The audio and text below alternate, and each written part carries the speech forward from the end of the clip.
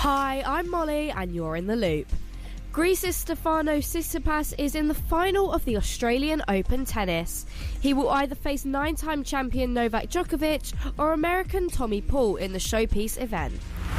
Manchester City boss Pep Guardiola says his friendship with Mikel Arteta could spill over to tension on the touchline at some point, ahead of facing Arsenal tonight.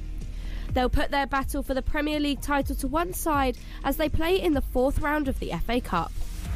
Kolo Touré's time as Wigan manager is over after just 59 days. The former Arsenal and Manchester City defender has been sacked by the Championship's bottom club. And Ukraine's sports minister says the country could boycott the 2024 Paris Olympics if representatives from Russia and Belarus are allowed to compete. The International Olympic Committee has said it would continue to work on a way for athletes from the two nations to take part as neutrals. The UK government has condemned the plan as a world away from the reality of war. That was your Loop Sports Roundup.